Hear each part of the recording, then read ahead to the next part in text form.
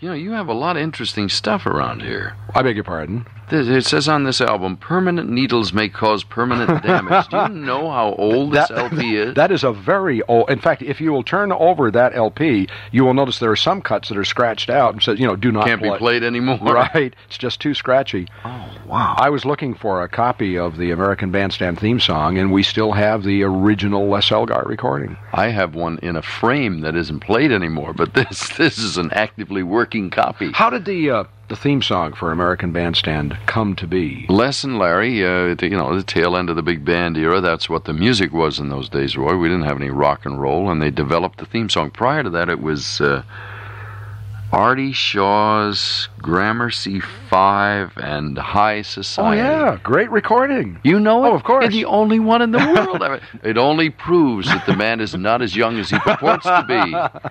Unfortunately, I remember Artie Shaw and the Gramercy 5. Oh. Indeed. Yeah. By the way, I hope everybody realizes, because I've been announcing it for a week ever since we got back from Europe, that Dick Clark would drop by on Friday to talk about the history of American Bandstand. I want to know why it's taking you so long to put it together. Nobody ever asked about it before, Roy. I never thought that, it never occurred to me to write that. And the Ballantine book people sent a lady and said, I grew up with American Bandstand, as so many people say. Has anybody ever written its history? I said, no, why would you? It's a very frivolous, light subject to begin with. They said, no, that's the way we want to treat it, with a lot of pictures and fun memories. It's an album. It isn't a serious work of literature. And it's turned out beautifully. I did not write it, so I can say wonderful things about it. I helped the man, Michael Shore, who wrote it. But what's interesting? You start and you go through the history of the American Bandstand. You go back to the very beginning. Even before Dick Clark became associated with American Bandstand, and you realize that somebody was thinking about television videos long before the 1980s. There, I have, I think I've mentioned this to you before, I think we have the largest popular music filmed and tape archive in the world. It's over 20,000 pieces of individual performances, and maybe even more. It's all computerized, and I don't look at that stuff. It's so boring. I hate computers, so I will get into that subject later on. Our whole lives are being controlled now. In any case, it's a huge collection of memorabilia. And back in those files, we found some Snyder recordings, and you will see them, by the way, when we do our 33 1/3 celebration December 1st. The precursor of videos, Peggy Lee singing Mañana. I think that's the one we're using on the Bandstand celebration show, but we had George Shearing and Nat Cole and a lot of people. Yeah. Did you say that that's going to be December 1st? December 1st is Sunday night, yeah. All right. Please mark this down. I'll announce it as we get closer to December the 1st, because this will be the monumental, this will be the celebration. Well, it's the television version of the book you're talking about. Your whole life is going to flash before your eyes, because there's hardly anybody who's grown up in this country that one time or another hasn't been touched either by American Bandstand itself or the music that was involved in it. So even if you weren't one of the show's fans, you'll remember the songs. Do you have any idea where the television executive is today who once said back there some time ago, who would ever want to sit in front of a television set and watch kids dance? Whatever happened to him? He has eaten those words on many occasions, Roy. That was the thing. It was odd because it seemed so obvious to those of us who were involved in the show. It was a huge success. It got 65% of the audience for 4 years before it ever went on a network. And we kept saying it doesn't matter whether, quite honestly, whether it's Philadelphia, Chicago, Milwaukee, Cincinnati, Buffalo, Columbus. Couldn't have been Phoenix, Arizona. Couldn't have been L.A. Couldn't have been New York. But any fairly normal eastern city could have originated that show. It happened to be, thank goodness, in Philadelphia. And everybody identified. Was there a difficulty in getting it on the network? Because it was a very successful local show. It was like pulling teeth, but I wasn't old enough and smart enough to know that I have it framed in my office. I said I got the theme. I never threw anything away, Roy. I got the telegram back from the fellow who originally said who'd want to watch, to saying he'd seen the Kinescope, which is an old-fashioned recording, a video recording of the show, and saying, it in effect said, don't call us, we'll call you. And I thought he liked it. I left a vacation. I flew back to New York. I ran to his office. I said, terrific. When do we go on the air? And he said, I said, just give us 5 weeks on the air. We'll show you what we can do. It's like a bad movie. Let's have a show in the barn. I didn't know that you couldn't prove a television show in 5 weeks, but for some strange reason, they did it. And within 5 weeks, it was a hit. There's a lot of memories, and for those of you who would like to share in them, it's all been put into a marvelous book. This is what I guess they call an oversized paperback or a trade paperback or something like that.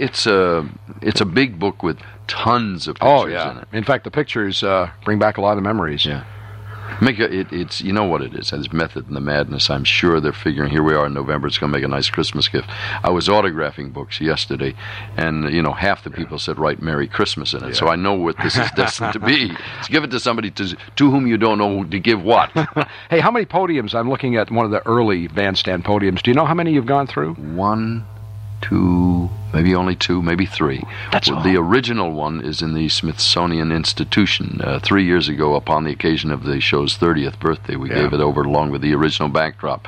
It's that page you're looking at with what appears to be an old record shop in the background. There's a piece of canvas that we had. We found it in Philadelphia in a guy's garage. Did I read, or did you tell me once that you still use the same microphone, or a reasonable facsimile of? That you hit it. They don't make those microphones anymore, Roy. But it became sort of an extension of my right hand. It's a very peculiar-looking, odd-looking microphone. So what they do is they keep the shell, and every year quietly they go and put new guts into it, and they don't tell me and say, well, here it is, old fella. They've even had a copy made of it, so I don't know the original from the copy, but I feel real good with it. You will find it at your local bookstore, too. It's published The microphone? No.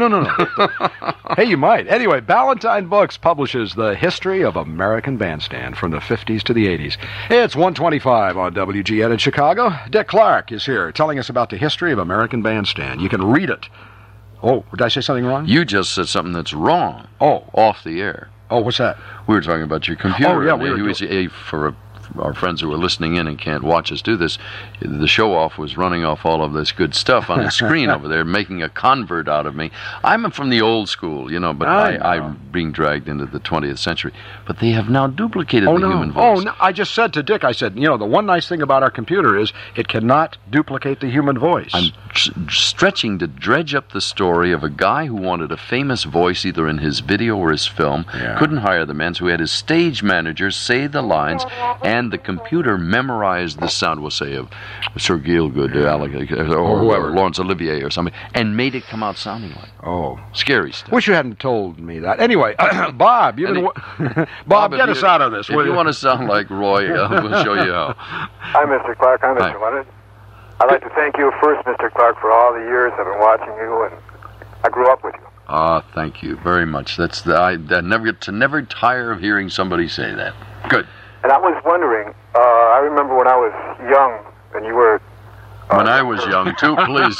Don't stop there, Bob. Bob was remembering when we were all When I was young and you were old, yes. I was wondering, when you were back in Philadelphia, there was, I think, with your original group, the original dancers, if you keep in contact with any of them. Very much so. I see him frequently. As a matter of fact, I've seen him twice in the last couple of days because of the book tour and so forth, and a few of them have joined us for the 33 1/3 television celebration. When we do the 35th, God willing, we're going to go back to Philadelphia and get them all together. Oh, great. I hear good news and bad news. I got a note from somebody the other day said one of my kids had passed away, one of my television kids. But, I try to keep up on the good news, too. Yeah. But you do. Every once in a while, you hear from somebody or you talk to somebody. Oh, that's good news. Okay, Bob. Could I ask one more question? There's Sure. one in particular I was interested in. I think her name was Polly. Polly? Does that ring a bell? I'm very sorry, Bob. It doesn't. Can you give me any more hint than that? Oh, I was in love with her. That's all I can say. Oh, well. Well, it's gone, Bob. It's gone. It's over. Okay, guy. Thank you. Hey, Chris, you're on the radio. Hi, how you doing? Dick Clark? Yes, Chris. Your show started about 4 months after I was born. You keep reminding me of how old I am. Think of how he feels about I just put my head on the Kids desk younger, here. We all get older. Thank I saw you you. on Oprah this morning. I have a question for Yes. you. You said something about the kids being dressed up, the old kids, Yeah. the older kids. Mm-hmm. Do they, like nowadays, do they come in with their own clothes, or do they Well, as soon as I finish this conversation with Roy, Chris, my You're wife... pulling the tie off. Yeah, no, I don't have the tie on. I took it off already when I do radio. It's gone. We're going to jump on an airplane. We'll go out to California, and we will do 6 American bandstands this weekend. It's unusual because of Thanksgiving and Christmas. We have to get ahead. And the kids who will join us on those 2 days will bring several pairs of clothing or outfits or whatever. 3 on Saturday and 3 on Sunday. So they'll change clothes every time, but we don't tell them what to wear. Oh, not anymore. No, only in the old days. Well, the whole... Oh, did you in the old days? The whole scam in the old days, Roy, was very simple. With it, their parents were terrified. It was awful music. They hated it. So we tried to get the kids to look passable. Mm-hmm. So we made the guys wear coats and ties. And I was laughing about it today, saying, that's the only time you ever see me on television. It's the only time I ever wear a tie. I hate a tie. Not too fond of computers either. Chris, thanks for the call. Okay, thank you. Well, this is really You've got that gleam in your eye, I can tell. Well, I grew up on American Bandstand, Oh, too. there we go again. Another one, Roy. No, hey, America grew up with American Bandstand. My Come cousin on. and I, we used to love to watch it together and watch a couple of couples in particular. Who? I can't remember their names. Don't say Polly again, because it just broke a man's heart. I couldn't tell her where to find her. No, Darlene keeps coming to mind. No, but that's probably Arlene and Kenny. Yeah. That was Arlene Sullivan and Kenny Rossi. Where are they today? Arlene is in Chicago as we speak. She is down the street somewhere. No, she flew in this morning. She's going back tomorrow. Oh. We had a little reunion here with some of the old regulars. And Kenny is in Philadelphia. Unfortunately, his father passed away recently, and he's taking care of family business. Isn't that something? Well, I do have one question if we have time. Yeah. Well, the adage that goes, everything changes, nothing changes. The music has changed, but have the kids really changed that much over the years? Yeah, the disillusioning thing is there aren't any children anymore. Years and years ago, you had 3 or 4 divisions of the population. You had little kids and little older kids, then you had teenagers, sub-teens and teens and young adults. Now you go from kids and little kids to young adults. You lost that whole mid part of the thing. You blame that on MTV or what? It's Roy's fault. Thanks a lot, Clark. No, I know what he's talking about because our youngest of our 6 kids, our youngest just hit 19. He is 19 going on 45. Can you remember when you were 19, how innocent you were, how uninformed you were? Exactly. It is. It's video, it's radio, it's television, it's everything we read and see and hear about. It's life in general, and we're all that way. Yeah. But we have lost a generation of children. That's kind of too bad. Well, what about the music? What do you think it's doing?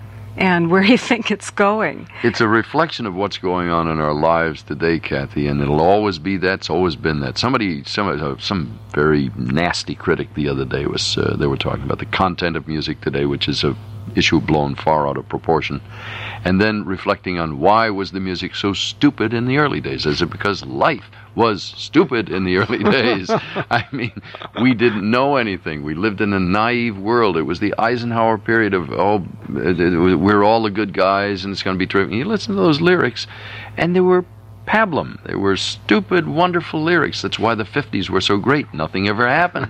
Who was to hate Mr. Eisenhower? He didn't ever do anything that you couldn't hate him for. And that's why Fonzie and the rest of his friends in Happy Days belong to all of us. That's that silly thing about that period of time. It belongs to all the generations because it wasn't real. What a shame that they can't have the same escape now, since we need it even more. Oh, we have it. It's called TV's bloopers and practical jokes. I mean, if ever was a redeeming program that would go down in history as one of the golden age of television. Yes, yeah, there are funny bits on that show. I'm getting my shots back at people, Roy, who say to me, how can you be involved in all of this frivolous garbage that you always do? And I said, because I deal in the frivolous. My assignment in life, for the most part, has been to take people away from the god-awful headaches we have every day. And I don't find that wrong. It'd be like criticizing Charles Schulz. The only thing you can say about Charles Schulz is Peanuts didn't look as good today as it did yesterday or something. You know? Well, no, that's fast. Oh, I'm glad you brought that up, Kathy. Interesting answer. Thank you. Well, thank you. 21 minutes before 2 o'clock. This little lady has been waiting here for quite a while to talk to Dick Clark. Marie, thank you for your patience. Well, that's okay. I enjoy your program. Hi, Marie. Hi, Dick. I would like to know, how many times did Elvis appear on American Bandstand? Never in the flesh, Marie. The only thing that Colonel Parker would ever let him do would be call us when he was in Germany, because you want to know the answer why. I suppose that's the next question. We only paid $155 for an appearance. That was the scale, the Union scale. And Colonel Parker didn't think that was enough for some strange reason. I wonder why. In fact, I was just thinking, the only two artists that I can ever remember not seeing live on American Bandstand are Elvis and the Beatles. Oh, there have been some. Oh, I'm sure there are others, but the two biggies that I think. The other fun one was the only man who ever turned us down once he got there, who didn't know what the pay was the country star Porter Wagoner. Really? He said, "What are you talking about? $155? I paid that much to get my shoes shined." And he left. And I saw him about a year ago, and I said, "Porter, the scale is up now to about maybe $320. Would you think he could come on?" Oh, that's great. Okay, Marie. Well, thank you very much. Bye-bye. Bye-bye. I think I have asked you this over the years, and I know other people... There isn't anything you haven't asked me over the years, Roy. No, but other people have asked you, and you've always ducked the question. I'm going to try once more. Maybe you can't come up with a direct answer, but you've never publicly pinpointed a favorite or somebody that you always wanted on the show. People must have affected you one way or the other. There must have been somebody that you really wanted to look forward to having on the show every year or two. Yeah, you've softened it a little bit, so the reason I always duck that question is when we've had over 10,000 musical performances on the show. It would be impolite to say John Jones is my all-time favorite, because all the other people you deal with say, well, didn't you like me? Yeah. There's a man I miss a lot who is probably one of the great unacclaimed artists of all time. He happened to be a very close personal friend of mine. When he had adversity in his personal life, he called me, and vice versa. So I grew to love him as a man, but he was a singer, a dancer, a musician, a director, an actor, a writer, and he died prematurely, and it was a terrible loss to lose Bobby Darin. Oh, yeah. While the record was playing, I was telling Dick about the only time that I met Bobby Darin, and I was working in Boston. They had a little cocktail party for him. And I'd heard stories about Bobby Darin, that he was kind of cocky and self-assured. Kind of. You're speaking kindly of the deceased. He was the cockiest, boldest, brashest, he was a brassy guy. Yes, but he was likable. But he was that way when he was a failure. That's why you could take it. Oh, really? Well, after he became a hit, a big success, people say he changed. I said, no, he didn't change. He was always that way. And I loved him. He was a terrific human being. Really. We hate to lose anybody at an early age, but I think I know why Dick said what he did about Bobby Darin. And if you didn't have a chance to meet him, you might not know what we're talking about. Yeah. But he just knew. In fact, I think I remember in a conversation, he was telling me that he was going to do something. I forget what it was, either a movie or something, and you just knew he was going to do it. I mean, if he said he was. He had another wonderful ability that maybe you can do it, I don't know. I saw him walk into a room once, and they said, Bobby wants to meet Charlotte and Harriet and Sam and Joe and Charlie and the rest. And we sat for an hour, had dinner. He said, I'm sorry, I got to go to do the show. Thank you. Charlotte, Sam, and they went around the table and named everybody by name that he'd met an hour before. Wow. No, I cannot do that. We got some more memories, and I know some of you want to talk to Dick. And I do want to tell you more about the history of American Bandstand. In fact, there's one section that I don't believe has ever appeared in print before, and it's pages of charts of the songs performed on American Bandstand, when they were performed, and then where the record wound up on the charts. That is amazing.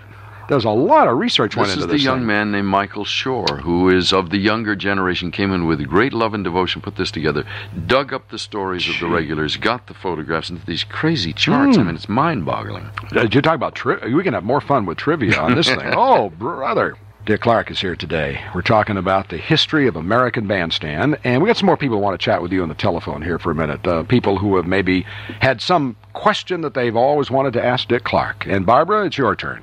Well, I am a child of the 50s, and I tell you, it's a pleasure to talk to you, Dick, and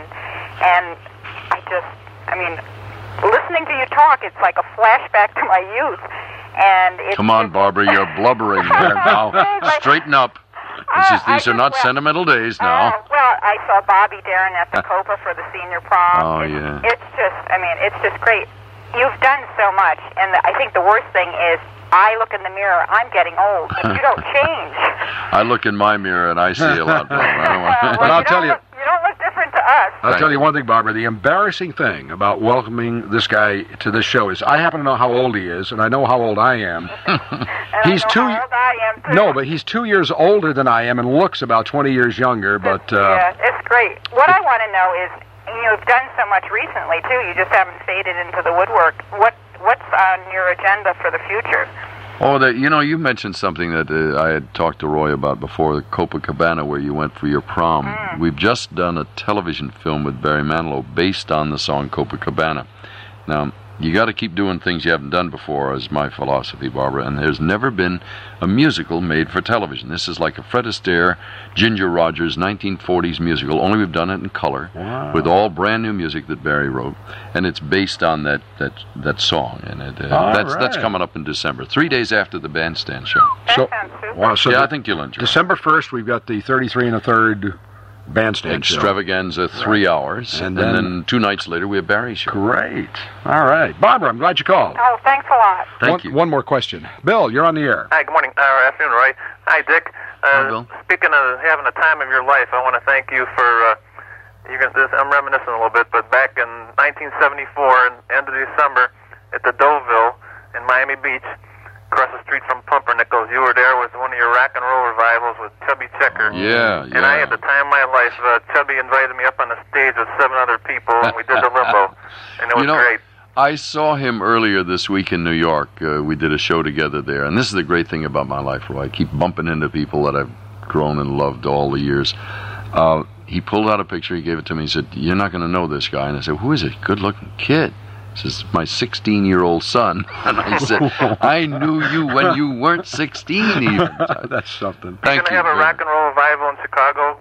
Oh, we'll do it again. We've done a couple of them here. That was the New Year's Eve show that you were in attendance at, and we do that, of course, every year. All these things, hopefully, God willing, keep coming up. You got to have one out at the Horizon in Chicago. We'll do The it. place would be jammed. Okay, Bill. You'll be there, Bill. Bye-bye. All right.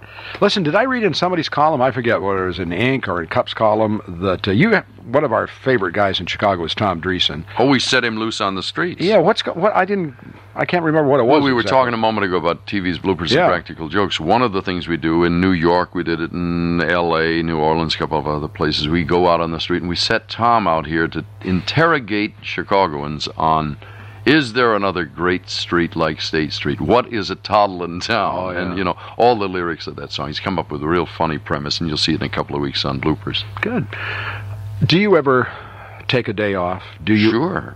Do you ever, when you start thinking of all the things that you're involved in, and in the few times that we've had a chance to meet, twice a year, 3 times a year, you're always involved in something. When you put aside the memories of Bandstand, when you're not producing a television extravaganza, what do you do just to really relax? We do what you do. You met my wife, Carrie, earlier. We're going to have a heavy week coming up because we've been off on the road talking about the book. So next week we have a lot of television to do. Right after that, we're going to go on a vacation. Go down, sit under a palm tree somewhere in the Caribbean. We travel a great deal, at least 4 times a year. Mm-hmm. And the rest of the time is, again, it's very exciting. Garden, read, cook. Oh, by the way, is Bandstand seen overseas? Only on Armed Forces television, and it's seen in Canada as it flies over the border. Yeah. I would just be curious how something like this might be approached in the Orient. Have you been to Tokyo, down to the area where they do all the 50s dances? I haven't been to the Far East. Funny thing, they don't know how to do it. They got the bobby socks and the crinoline skirts and the saddle shoes and all, and they're bopping around on the street on the weekend. It's and they got the great big radios that they dance to, but they don't know what they're doing. Dick Clark, it is so good to see you again. One of the things that we've never had a chance to chat about before, and that is if you ever had the ability to pick a winner, to pick a star. I've never been able to do this. You know how you get umpteen records a week and you put them on the record player and you hear something that you like, and then you find out later that it's never going to become popular. Or you listen to a record and you say, boy, that's a piece of trash, and you throw it away, and you pick up Billboard 2 months later and it's number 1. Did you along the way develop that ear that said, hey, this is gonna do it? Doesn't sound very humble. No, but my luck's been better than yours, Roy. Yeah, I've got pretty good set of ears. Even to this day, I can occasionally tell you what'll be a hit record, but with no great consistency. Right. Are you going to test me, or No, are you leading me into something? You going to play something? No, you going to play me I'm your not. latest record? What's up here? No. I was just curious because I suppose if you do it long enough, and if you are associated with it long enough, something's got to rub off. Hopefully. A little while ago, you mentioned with great fondness, Bobby Darin. There are so many people who appeared first on American Bandstand. Yeah. I know one of our little bits of trivia that we love to play, and I can't think, you'll remember the names, and that was the name that Simon and Garfunkel first used. Yes, I remember. It wasn't, because wasn't that on the Bandstand show? Didn't they appeared on Thanksgiving Day in 1957. You want the name now, I suppose. Yeah, of course. Tom and Jerry. Thank you. Did they get that from the old cartoon or something? I don't know. Ooh. Maybe it was too ethnic, and they had to go back to Simon and Garfunkel. Who knows? No, but it's true. That's one of those marvelous stories. Hey, listen, there's one other aspect of the history of American Bandstand. Those are the pictures. I noticed there were a number of pictures that fans took off, like the TV screen. Yeah. Did they submit those to you? Or they used to send them by the carload. That's why this particular book is something I think will be of interest to people of a lot of different generations. Yeah. It's a little bitty piece of your life, and that's what the whole premise is about. If you think you're going to learn a lot from it, don't bother. It's just frivolous and light and fun. And boy, for a man who's been able to have as many pleasant years as you have, being frivolous and light and fun, you're the envy of a lot of us, I'll tell you that. Thank you, Roy. It's nice to be with you again. Okay, we'll see you soon, and we'll put down December the 1st for the 33 and the 3rd. A couple of nights later, we'll watch... Barry Manilow. I'm kind of looking forward to that. Dick Clark on The Roy Leonard Show.